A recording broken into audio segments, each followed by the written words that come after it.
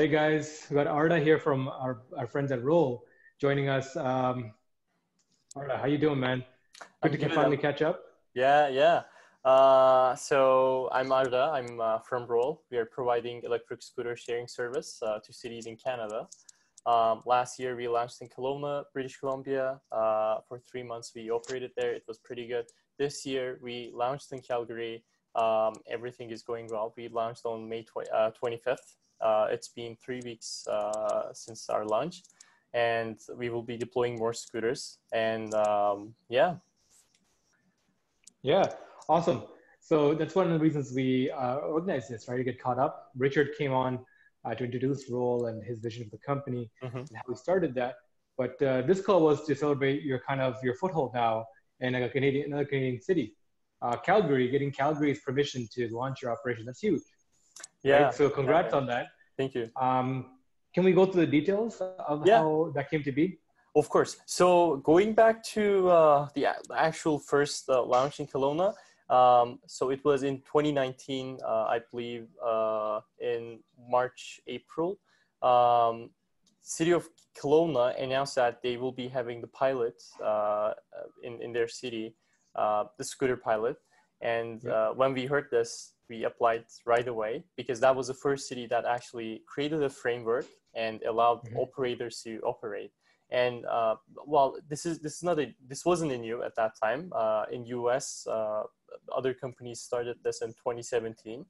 Mhm. And in Europe, it's also a really huge thing going on for years. So before Canada, it was a really new thing. There was no other scooter company operated. And so Kelowna created the framework, we applied. We didn't have any operational experience at that time. We just had the product, we just had the app, uh, we just applied. And we got an approval from the city, and they actually gave us a really good feedback, and they liked our proposal. Everything was perfect. And for Calgary, we actually applied to Calgary's framework before starting our operations in Kelowna.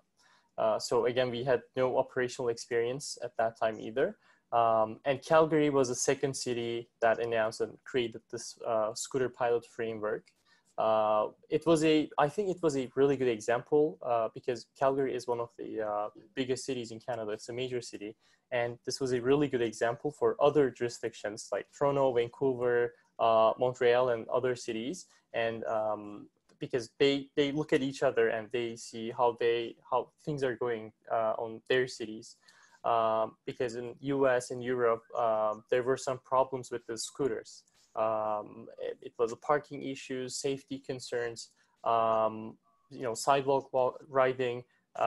Those were the issues. But right now, most of them were solved thanks to technology. So we applied to Calgary's pilot. They liked our proposal again. Our product is different, and the city, both Kelowna and Calgary, they liked it. And how we communicate, how we created our proposal was different from other competitors. We have a different approach. We are a local Canadian startup. Uh, we are pretty flexible on everything, pretty much.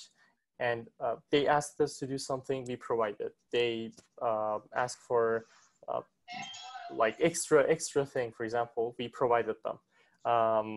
That was also like safety requirements, data requirements. We provided everything, and like all the communications was really good between us and the cities. Mhm. So that was a huge benefit for doing this as a startup, I would say. What was that process like? Like, how granular did you have to explain things? And was there many different touch points, or was it one person you had to deal with in the city? Yeah. Like, how was that So happening? there are that's usually the transportation department within the city, Yeah. and usually there's a division called active transportation, and they're usually working on bike lane infrastructures and bike lane projects, other bike share programs. And this Mhm. is relatively new, so they have a coordinator that is working on the scooter pilots. Mhm. So we had I think like 60, 70 page proposal where we explain everything the app, the product, user agreement, how we encourage safety, how we provide training to our customers, everything in details. And they review this. I think, you know, it's a really long proposal to read, but it's really a detailed kind of detailed review of how we operate, basically. And then once they approve, there are some permit fees that we need to pay, and usually these are really high fees, because well, in general, electric scooter business is an expensive business. You need to provide the scooters. It's also on the street. There's a risk of you know, violence, theft. So there are huge risks, and it's an expensive business. But the outcome is really good so far. Nice. Yeah. But I mean, like, that's awesome that the cities are becoming more receptive to work with startups, right? Like the fact that, you know, they'll take your call and take you seriously. That's, I think that's like a cultural shift that's happened, right? Exactly. There's a process for a company like you to even transact with the city. That's amazing. Exactly. And the feedback that we receive is really good. They well, it's just a simple example. The communication is very flexible and very responsive compared to other companies. When they ask us something, we usually reply within an hour. It's different for other operators. And we are a startup, but what we provide is actually a like a really, you know, technical kind of, we have technical requirements, we have safety requirements, everything. And we can provide them with all these requirements. So yeah, I definitely agree that there's a cultural shift between, you know, working with a startup and also working with bigger companies. Because the other operators, our competitors are relatively bigger than us, and they have 4 billion valuations, and there's a competition. But when it comes to the, you know, city, they don't really see that difference. And in fact, it's better for them to work with a startup because we are more responsive and more responsible, since we are only focusing on like niche markets and not, you know, at a global scale. Yeah. Let's talk about COVID-19 and how that's affected you guys. Like, yes. I mean, I was so surprised to see this moving forward because, you know, you would think like COVID-19 like would change or like change not just the market, but how people require transportation. You know, buses, like, you know, TTC in Toronto, like let go a lot of bus drivers, and other transportation drivers let go of bus drivers. Like, how is transportation density? How is all these calculations change in your business? So transportation industry is one of the most affected businesses due to COVID. But now we're at a point where micromobility is actually rising, and it's at a point that we need the most, more than ever. When we look at the, you know, last year, the previous year, micromobility and scooters specifically, they were more like a first and last mile solution. But right now we are seeing that scooters are actually a mode of transportation now, not just like first and last mile, but for people living in urban areas like downtown Toronto. We can take scooters as just a transportation method, not just first and last mile problem. And TTC and other major bus and train companies, they are reducing their services. That means the buses, the train will be more packed. And people are actually changing their minds, and they're changing their habits about the whole, you know, transportation. And it's a really big change that we're seeing right now. People are changing how we move, basically. Right now, if you look at downtown Toronto, I see a lot of electric scooters on the street. There's a huge demand, as well as bikes. like people are using bikes. I've never seen this demand on bikes and scooters. Actually, yesterday, the Toronto mayor, he was talking about how they're going to expand their bike share network. Now they're going to include Scarborough and North York, York University area. And they're also working on creating a framework for a pilot in Toronto this summer, which is very excited. And to be honest, cities are being more progressive about active transportation because last year we attended the stakeholder meetings at the City of Toronto. They were not really, looking forward to the pilot because of the concerns, safety concerns, parking issues. But now we are at a point where they're actually, they really want it. And today, just a few hours ago, Ottawa Council approved a pilot again this year. I think it's going to start as early as July. And we're also hoping to launch there too, and in Ottawa, also in Toronto. The structure of the pilots here in Toronto is not really clear yet. It might be through the bike share fleet. They will just add a scooter fleet to the bike share, or it's going to be through the private operators. So it's not really clear in Toronto, but for Ottawa, it's going to be through private operators like us. So it's a really huge increase for micromobility.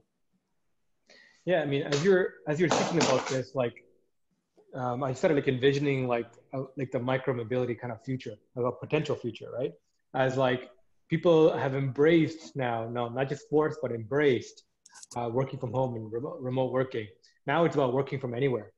Companies and businesses are looking into like, why do we need our offices? Why do you need to pay $30,000 a month on all this office space when we can have a distributed workforce? Right? The companies, how they're forming are changing. So now people are no longer coming downtown or coming into these commercial areas. Then that affects the food industry because people are not going to these shops for lunch and not feeding them, right? Movie theaters and entertainment complexes and malls, it doesn't draw much density. The areas, people are not as mobile. They don't travel as much distances, but they'll still need to move within the spaces they are as things change, right? So if I'm working from home and stuff, but I still need to grab groceries and move around, and if I don't necessarily want to own a car, and like, not necessarily want to get into a bus where there's like 30, 40, 50 people and more of a long haul kind of a transport. Well, micromobility allows me to, make quick movements around my locality, right? Where that may be, right? And I think even like the existing infrastructure, like TTC and like other transit commissions, as they're shrinking in size and like letting go of the drivers, they're realizing people are not going to be as mobile anymore. If the demand doesn't spike back up, it's going to severely change the way we move, and our cities kind of the density of the city kind of breeds, right? Like during the day, a whole bunch of Russia workers go downtown to the central core, work there, operate, do a bunch of activity, and then in the evening they rush back out, right? Like if you look at it like as a cyclic process, people are coming in and out of cities all the time, and that's what drives movement, right? Where it's like more unilateral, going to the central and coming out, right, during these rush hour periods. But now it's going to be more decentralized, quick movements around smaller areas. You need a more distributed, wider network system. Exactly. And I was having a discussion with a planner from Metrolinx, and he said their ridership was around like normally, let's say, I actually have the number. Yeah, so their ridership amount has reduced to around like 90%. Wow. So that's a really, really huge decrease. And he also thinks that in the next 10 years, the active transportation methods will be more popular, and it's going to be like a lifestyle in the future. Since we are using it now, in the future, this might be our habit as well, because so far public transit was very popular. But right now, we're actually seeing a change at that particular piece. So, yeah. That's interesting, right? Like, sorry, go ahead. Oh, yeah. And also in Calgary, we launched on 25th. It's been 3 weeks. The ridership amount is crazy. So right now, the mayor actually, when he announced that scooters are coming back, he said, this is not for joyride, it's for essential trips and people who needs to go out and work. Wow. And the amount that we received, so within 3 weeks, we had 3,000 users, 3,000 users, and more than 2,000 trips, which is really Wow. Okay. amazing with a limited Yeah, that's number of great number. scooters. Yeah, Yeah, yeah. yeah, yeah. And the average riding time is 15 minutes. That's also really long when we compare at a global scale. So it's really good that Calgary, the city, and also the community there, the people living there, they're open with this micromobility options, and they're using a lot.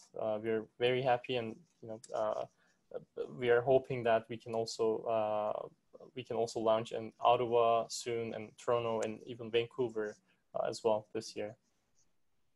Mm-hmm. Interesting. So, like one of the weird news that I heard recently, kind of sparked a little outrage on Twitter and things. Is I think it was Bird, one of the biggest scooter companies right Yes. now, worth a few $billions. When Bird recently acquired a scooter company in the Middle East. Yes. And when they acquired them, they got like some obscene number, like 1,000 or 10,000 like scooters from this company that they own and operate or used, and they recycled them. They threw them out. Not even recycled them, they threw them out. They disposed of them. And reporters asked, like, these are relatively new scooters that this new company had bought them too. They haven't been in operation for that long. Why not, use them or even sell them? Because there's third-party markets for this now. And they put us up, they gave like some weird answer. There's like, it's like, yeah, like we didn't want to do that, whatever. It made more sense for us to throw it out. And they didn't give a real answer. But think about what they really do. They took a competitor out of the market, but they don't want to give the market like cheap scooters for another player to come in at a cheaper cost and offer like, a lower fee. So, I mean, there are these giants kind of floating around in this field. And even when Richard, when he came to the podcast, I asked him, like, when two companies like Lime and Bird come in and raise billions of dollars and have this kind of capital move, it's like trying to start a social network when right after Facebook IPOs, right?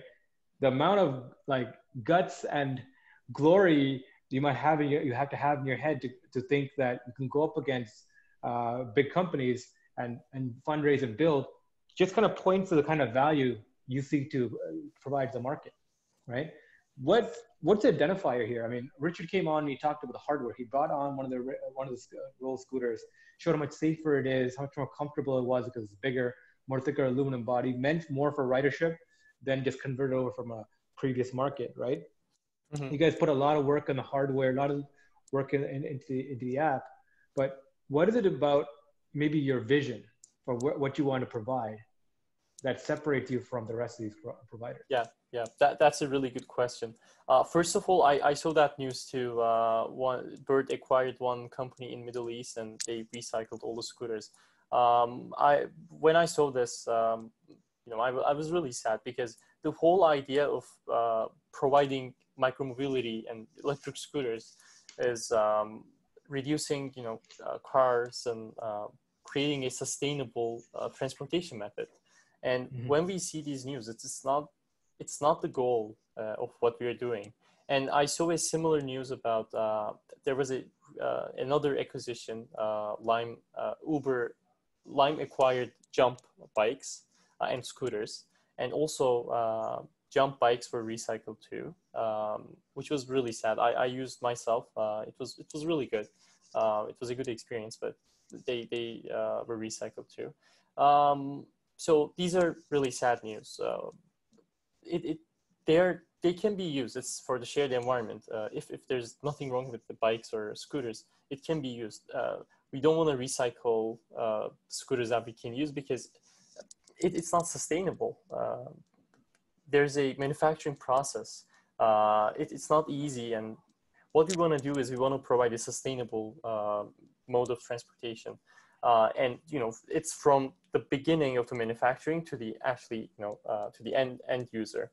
So our goal on the like when we look at the long-term goals, we want to keep our sustainable sustainable method. We don't want to waste our resources. We don't want to waste our scooters. We want to keep it sustainable. We want to actually reduce and eliminate the risks. Basically, that's riding on sidewalks, safety concerns, and parking issues. We have been working on these components very hard, and we have been developing technologies. And we made a really good progress. We will be sharing updates very soon. Again, we want to create a platform, we want to create a system where people can ride their scooters safely, with no concern, with with no safety issue, with no major problem. That's what we want in the long term. And we also want to encourage the cities, the communities to work on the infrastructures and improve the infrastructure. Basically, in Toronto, for example, the city is working very hard, but it's still not enough. We need to create more opportunity, more space for bikers, for scooter riders. That's what we want in the long term. And right now, I think we have a lot of differences from our competitors, because we look at the mistakes that other companies made in the recent years, and we learn from them. We listen to our customers, we listen to their customers, and we try to understand how we can change this whole business, and how can we provide a service that is good for the users, that is good for the city, and that is good for us. So that's what we have been trying to do, basically. Yeah, absolutely. And I mean, I think we talked to your team about this early on, but I have a separate kind of question about the model for these kind of businesses, right? Like, what Lime & Bird did was follow like more like a Silicon Valley style where like they brought in external capital through equity raises, and they use that equity to buy a whole bunch of stock and deploy very rapidly with the promise of a high LTV, right? Over the lifetime of the company, they're going to achieve X amount of capital to justify the valuation and grow from there. But these kind of businesses this kind of model is kind of deteriorating now, where everyone's kind of afraid to put their money towards this, right? Like the kind of vision you're providing where micromobility becomes the future, right? Like our companies, like our institutions investing in hardware companies? Because from what I'm hearing is like, it's very hard right now to fundraise and move forward. How does that affect you right now with the current climate of people being very conservative, right, when it comes to that market? Yeah. So when we approach the investors, this is a question. They're already the big companies, and they have like big, really, millions of dollars. Those investors are from Silicon Valley and other good investment companies, and they ask us, why should we invest in you? How are you different than other companies? And right now, with the COVID situation, it was really hard during the first few months of the COVID situation, and they were not really looking forward to investing because there was no transportation at that time. And they were afraid that, we're going to be at our home all the time, and there will be no more, traveling. So they were afraid. But right now, they're seeing that things are changing rapidly, especially when we look at China. So we can say that they're done with COVID. They have really a few new cases every day. And the bike the demand on bikes and scooters are incredible. The manufacturers are they're working all the time just manufacturing bikes and scooters. And after seeing this, now they're kind of confident that micromobility will be the next mode of transportation. So I think right now it's a better time for us to talk with the investors and convince them that yes, it's going to be the next huge thing. It was already a popular, and let's say I think in 2019 it was really popular, but in 2020 unfortunately COVID affected. But it's going to be more popular in the upcoming months as cities are expanding their shared scooter roads, creating more frameworks to allow other operators, and new cities are opening up their market too. So it will be more popular. And I think the investors will now look at a kind of a different level, and they will see that, yes, this is becoming a different, like this is going on a different path than they expected before. Yeah. Well, like this is an old idea that we discussed too about like it's like changing the fundraising model, right? Yes. It's like even though people are hesitant to put capital in something, to invest in something, people are looking for cash flow, right? I mean, people invest in businesses and things all the time for cash flow because there are people out there with capital, but they want to get something that they can provide enough interest or enough income to live off of. Now that used to be property, right? You buy property, and the rent, pays off your mortgage, and then you get cash flow. You get a cash flow account, or you buy the house out and you own it, and there's a cash flow business. And people have been seeing that, but the housing markets have become depressed. Like there's less movements buying and selling, and people are now buying houses as actual corporations. 18.7% of the housing market they've been purchased in the past, in America anyways, in the past 3 months, has been Wall Street companies, right? Finance companies are moving into the property game because it's consistent cash flow of being able to rent them out. Like people are looking for like cash flow kind of businesses. And the idea becomes is like, all these micromobility scooters and other tools that are sweeping around. I mean, they're cash flow instruments, right? Yeah. Is there any kind of methodology or thought process in a ways to create these into like micro cash flow investments so people can buy 10, 20, invest 10, 20, or 100 at a time and effectively own like small pools, right? Like almost like a franchise model. Yeah. Right? Yeah. So that way you can externalize people with capital in order to grow a fleet big enough and you, the managing company, can operate. It's an alternative kind of thinking, right, to the traditional Silicon Valley like equity model. Actually, we are working on a model where we're gonna do platform sharing. So we're gonna sell our scooters and also our platform, and they will be able to log in with for their own city, and they're gonna operate on their own, basically. Like a white label solution. Pardon? Like a white label solution. Yeah, exactly. That's kind of cool. Yeah, because I can imagine like a lot of people out there who have the connections or have the means to want to operate like a micromobility kind of outlet, right? And this way they can almost franchise it out to you guys. That's really interesting. Yeah, and I think the best thing about this is bigger companies are not really operating in small communities. Because it's not really profitable when you look at the global scale. It's not community driven, yeah. It's not community driven.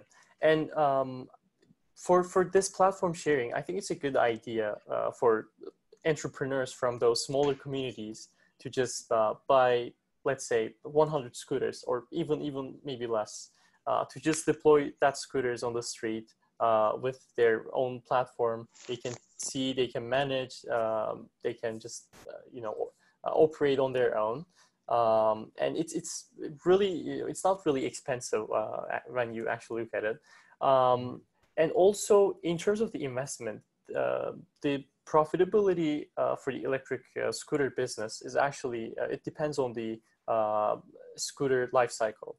From the past, and in 2018, 2019, the other competitors they were using I'm not going to give the brand name, but they were using a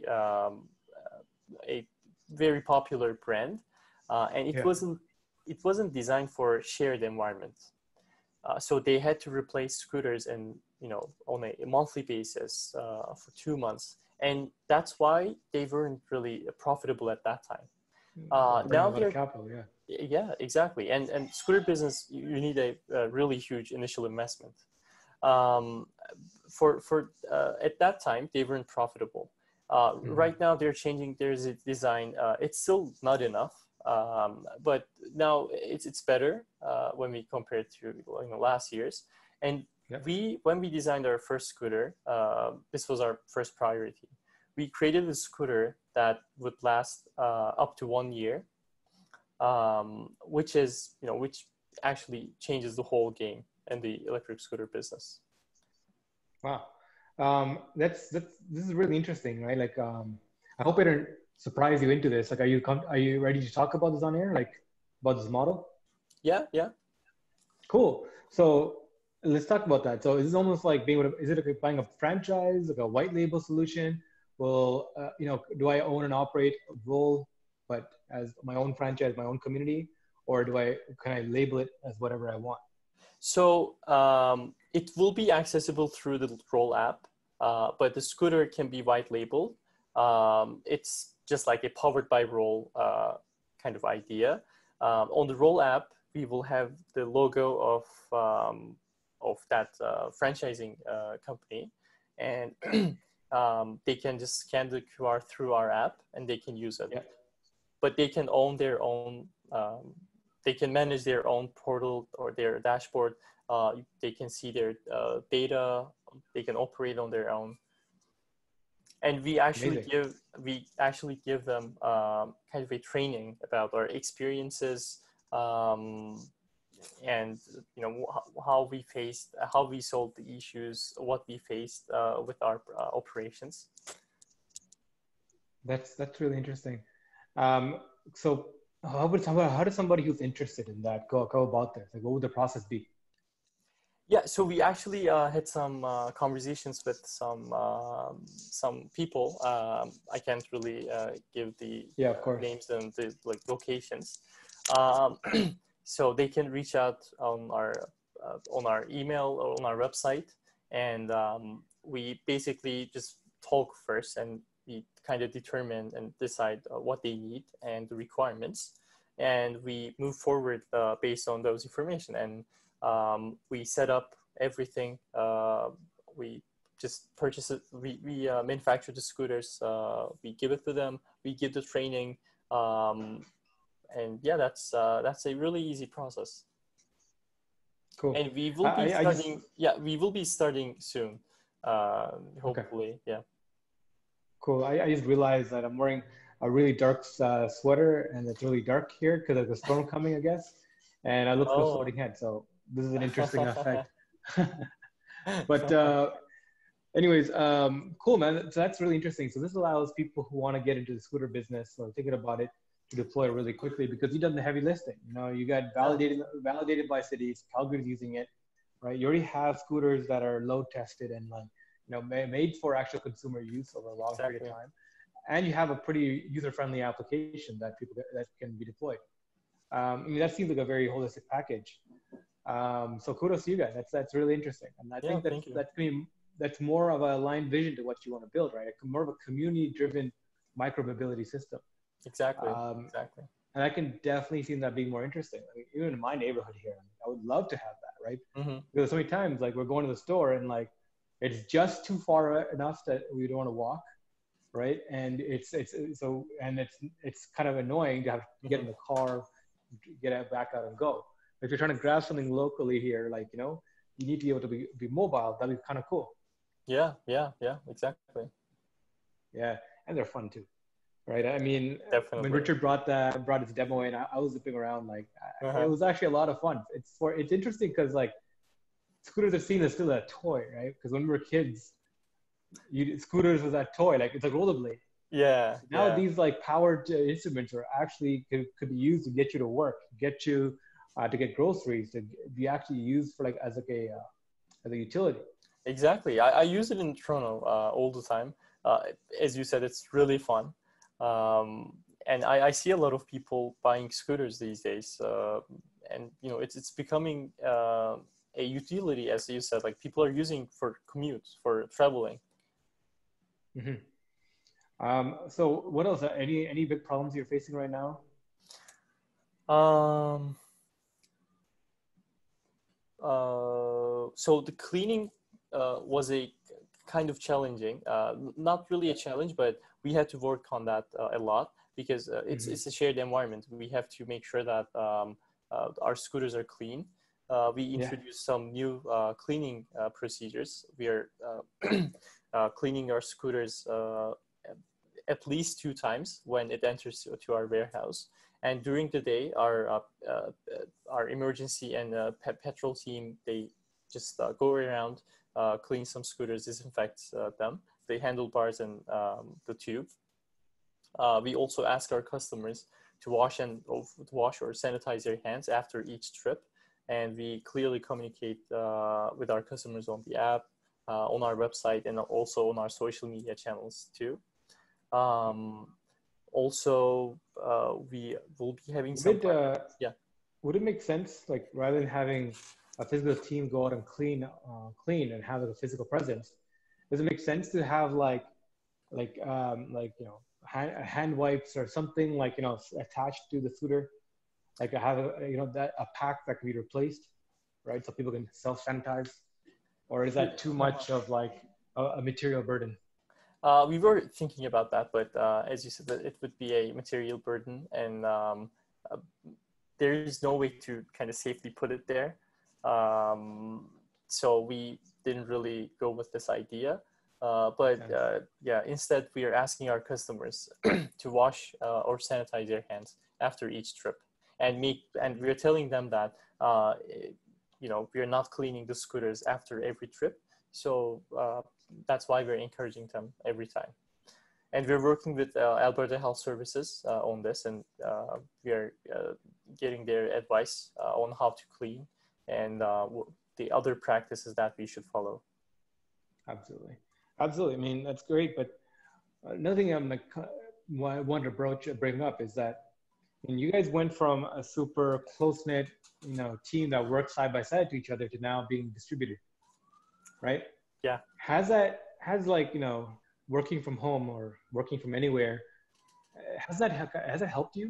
Because since you're running a company that's distributed anyways, right, across multiple markets, right? How's that transition been, or were you guys already operating like that? It's really different. It has pros and cons. For personally, it's convenient for me. I don't really go to work. It's that commute time. Um, but we had some problems too. For interns, for example, we can't monitor them and we can't answer all the questions right away. So that was kind of a challenge for us. And also, we were working in a co-working space provided by UFD, and there was a community there too. We were able to talk, we were able to chat, grabbing a coffee. These are all luxury now, and I, I I prefer working in an office environment and talking with people, asking a question right away. Um, but so far it's going well. We didn't really have a huge issue, um, and well, actually, for our lunch, our team, some some uh, some members of our team went there to assemble the scooters and also prepare for the lunch. But in general, most of the time we're working from home. Awesome. Yeah, I mean, it makes sense to run a distributed company a micro transfer company virtually, right? But actually operating that, actually, how does that affect the company culture, right? If someone new joined the company, and you never get a chance to actually physically meet them, Yes. right? How do you deal with that? We had 3 members joined Yeah. over this COVID duration.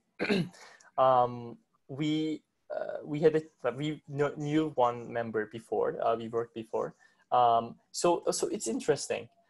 We have daily meetings. I think that's a good way to kind of keep track of who is doing what, any challenges that we're facing, and we can just call each other, so we are available all the time. So that's also good.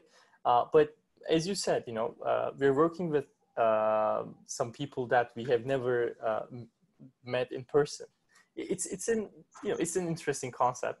But as long as they're doing their work well, as long as we are communicating well, there's no problem, I think. Awesome.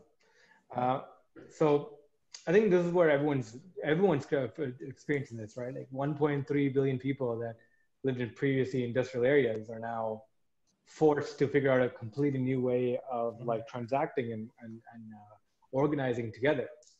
And it's opened the ways for new modes of companies forming, right? Like now you can hire, if you get used to the idea of like being able to run a team that never meets, you're no longer constrained to hire talent by where you live.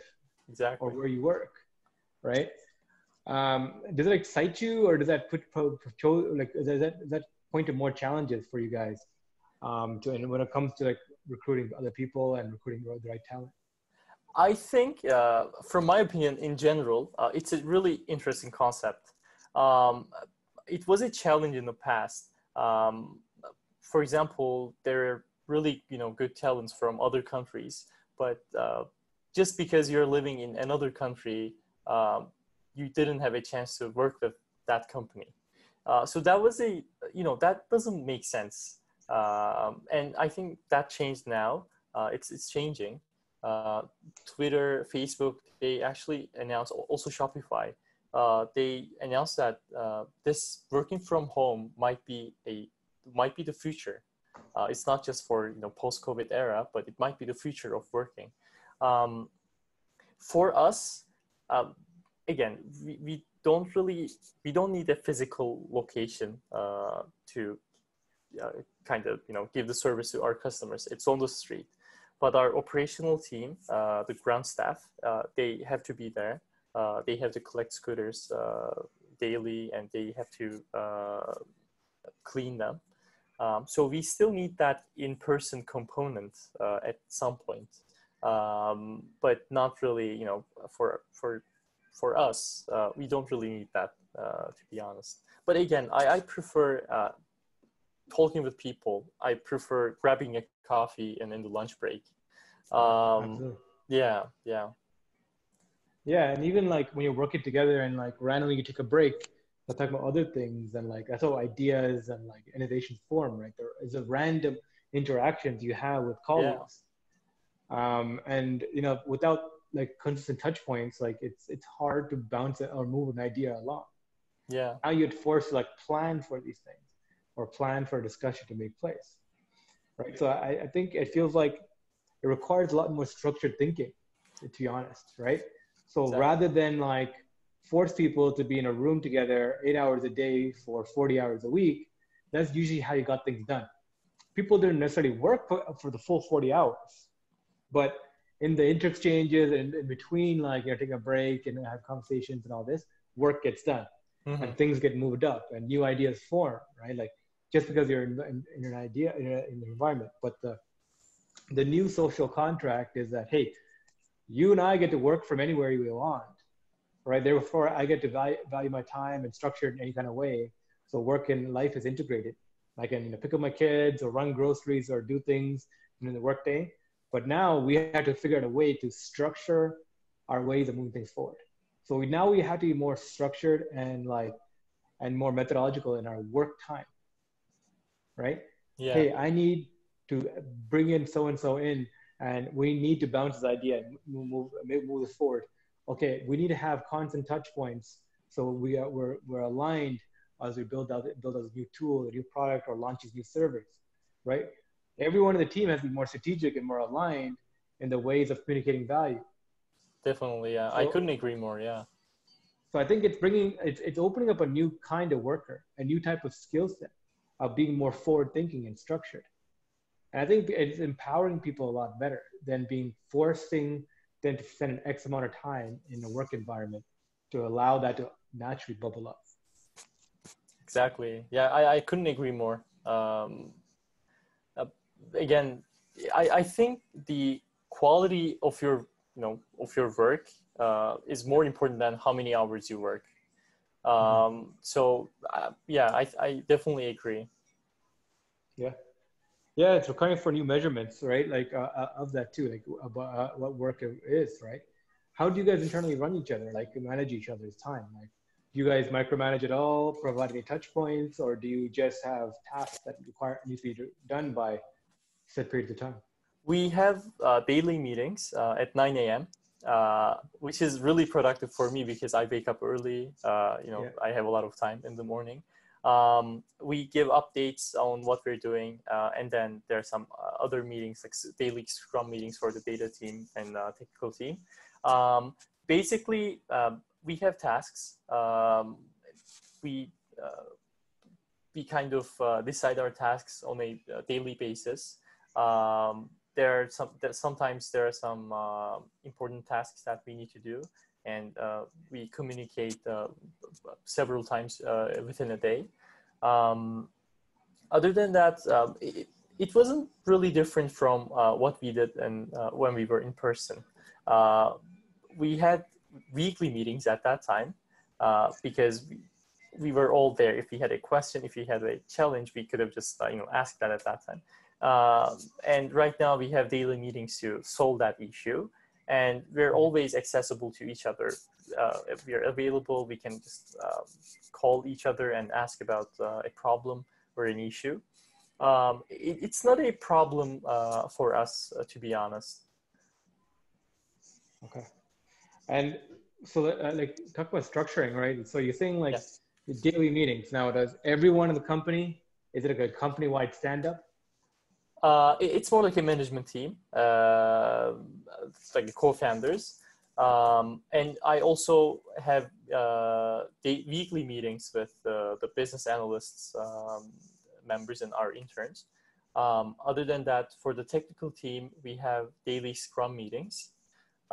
That's also really important. And so it's more like an agile system. It was already agile before. We had daily meetings Yeah. with the technical team.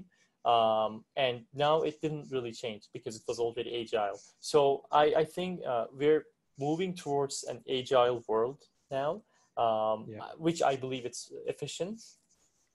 Um, so yeah, it's working well. Nice.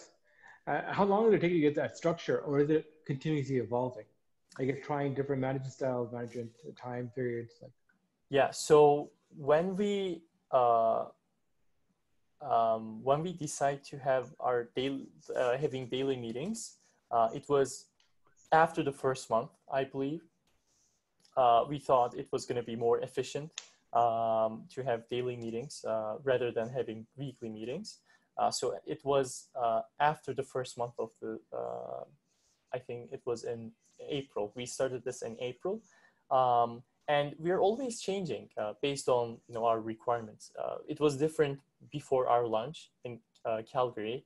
Now it's different. It's more structured, I think. And every day things are changing rapidly. So we need to adapt as a startup. That's a really, really important thing to do. So we are always changing based on our requirements, based on our efficiency. And I don't think it's going to stop at one point. It's always going to change. perfect. Um, cool. I mean, absolutely. Ever evolving processes are important, but it's refreshing to see that you've established something that it seems like you're so happy with. Because everyone we're talking to, they're like trying new things still, and like they'll attempt new time periods. They're still trying to like figure it out. And when new people come into the company, then like things change, like changes dynamics. Yeah. Like people, you might have to create separate meetings for a separate team now, right? As they come forward. So managing growth in a virtual environment, I think that's an interesting thing too, because Yeah. everything structurally changes. Yeah. Especially when you're a founder and you need to jump into a team between all the different teams and everyone doing that. You're trying to foster an environment where ideas bounce along each other, right? Yeah. I think I think there's also going to lead to like new tools, right? New ways of like deeper ways of people interacting and communicate together. Do you guys use anything like Microsoft Teams or anything like online collaboration tools? We are using mostly Google Hangouts, Google Meets. They changed the name. Yeah, We use Zoom as well. We didn't really use Microsoft Teams, but it's pretty bad.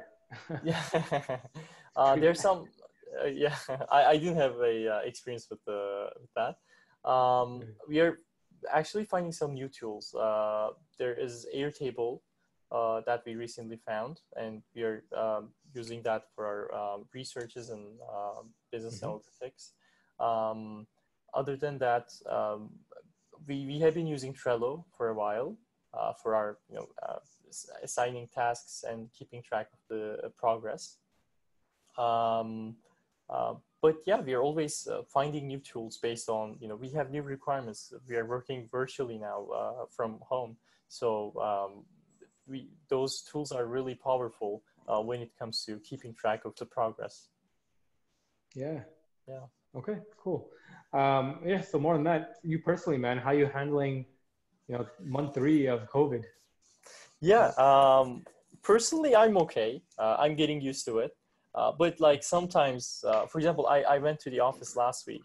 I picked up a scooter from the office. We had one there. And I realized, no one was there because the office is Mhm. closed. I just got a temporary access. I have a weird feeling, I was like we were here working all the time with other people. Now I'm seeing that empty, and it's been a while. We're working from home. Um, it was a weird feeling. I don't know how to express it. And also sometimes I think, like I used to go out with with my friends to eat, food outside. Now it's a really, luxury now. Yeah. So these things are, different when you think about it, but I'm getting used to it. I'm also taking courses as well.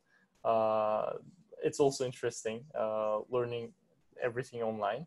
I actually like it. I like it better than in person. Um, it's more convenient. Yeah. It's really convenient. I feel it too. I say the exact same thing. I like it better, but it's so different, right? It's Like I different, of saw, course. yeah, like I think the main thing I miss is just going out and eating with people, right? Like different people, Yeah, right? Like yeah. after you have had like like I've had like what 3 months now, almost solitary meals or just with the same people, the same family members. Um, like you start realizing that there's a time where like almost every other meal or something you have with colleagues at work or friends that you hang out with or catching up with another friend or Mhm. even like a sales meeting or like a introduction meeting, right? That you now we have our Zoom. You would grab a coffee, grab a beer, grab a quick bite. Like there was all these touch points involving food that it was a blended experience. Mhm. And now it's been siloed out. Now you just eat food for the sake of it. You have communication just for the sake of it, right? Like the blended experiences factor is gone. Is now everything's been like atomized and like done just for the sake of that thing. Yeah, yeah. It's really interesting. It's like we're seeing a new world, Yeah, literally. It's different from what we have seen in the past. But I think we're getting used to it very rapidly. So yeah, we're just adapting. And actually, we had socials in our like office. Also, like we went to bars for monthly social, and now since we can't really meet each other, we are doing this online too. We are playing Kahoot games, Kahoot quiz. Also, we're gonna play the drawing and guessing game this mm-hmm. weekend. So yeah, we're always finding new ways to doing the things that we did in the Yeah. past uh, in the new modern way. So when do you think that things are going to go back to like exactly how they were as normal, right? Where things are more freely transacting? Is it going to be a year, 5 years, 10 years, or are things never going to go back completely the way they were? I think things are never going to go back as we used to, live. Um, it's not because COVID will never end. It's because our habits are changing. Um, we're living in a completely different world now from what we had in like 4 months ago. Um, we changed a lot. Our interactions, like human to human interactions, are changing. Like we have, like I don't know how we're gonna handshake. Like when are we gonna handshake again? So these are really interesting questions. But what I'm looking for is when young professionals or like even like young couples, like people start realizing, the professionals start realizing, especially when they have like, I think there's an age group, right? The yuppie age group, the young adult professionals. These are the ones with the most disposable incomes, right? They realize that they can go and work anywhere. Yeah. They don't have to be tied to like a high cost of living places, like downtown Toronto, downtown New York, or that they can go into a third world nation, they can go to a resort area and live in these nice areas, you know what I mean, like almost like an Airbnb location, and operate out of anywhere, right? Like people thinking that they can go up north and live in a cottage environment, with a lake behind them, and like but they're still running a high performing startup, but like living as if like people did 100, 200 years ago, a slower, soft-paced lifestyle, but yet interconnected to a global marketplace. Yeah. So I agree, and not everything related to COVID are bad. Like I think this is a positive outcome, and there are like other things. It's simply, I think it's like changing in a way that is not really bad. And there are positive outcomes, like what you said. And yeah, like I think like it's more like a cultural change rather than like our interactions. Yeah, I hope we will be able to like do some things like eating outside, meeting our friends without actually concerned about COVID soon. But other than that, the other things that changed during this period will probably remain the same. Yeah, absolutely. Perfect. Got it, man. This has been great. Thanks for coming on and updating us about things at Roll and what you guys are dealing with. No problem. I appreciate, hopefully people got some insights into how, a hardware company like Roll operates, where you have software and hardware, and how you're operating now, working from anywhere. And this new model that you're offering people, to be able to get into this game of micromobility, I think is very fascinating. Hopefully, we can maybe help you move that forward, in the future. Yeah. So, thank you, Arda, and thank you for the updates. Thank you, Ravi. You guys Roll the best. Thank you. Thank you so much.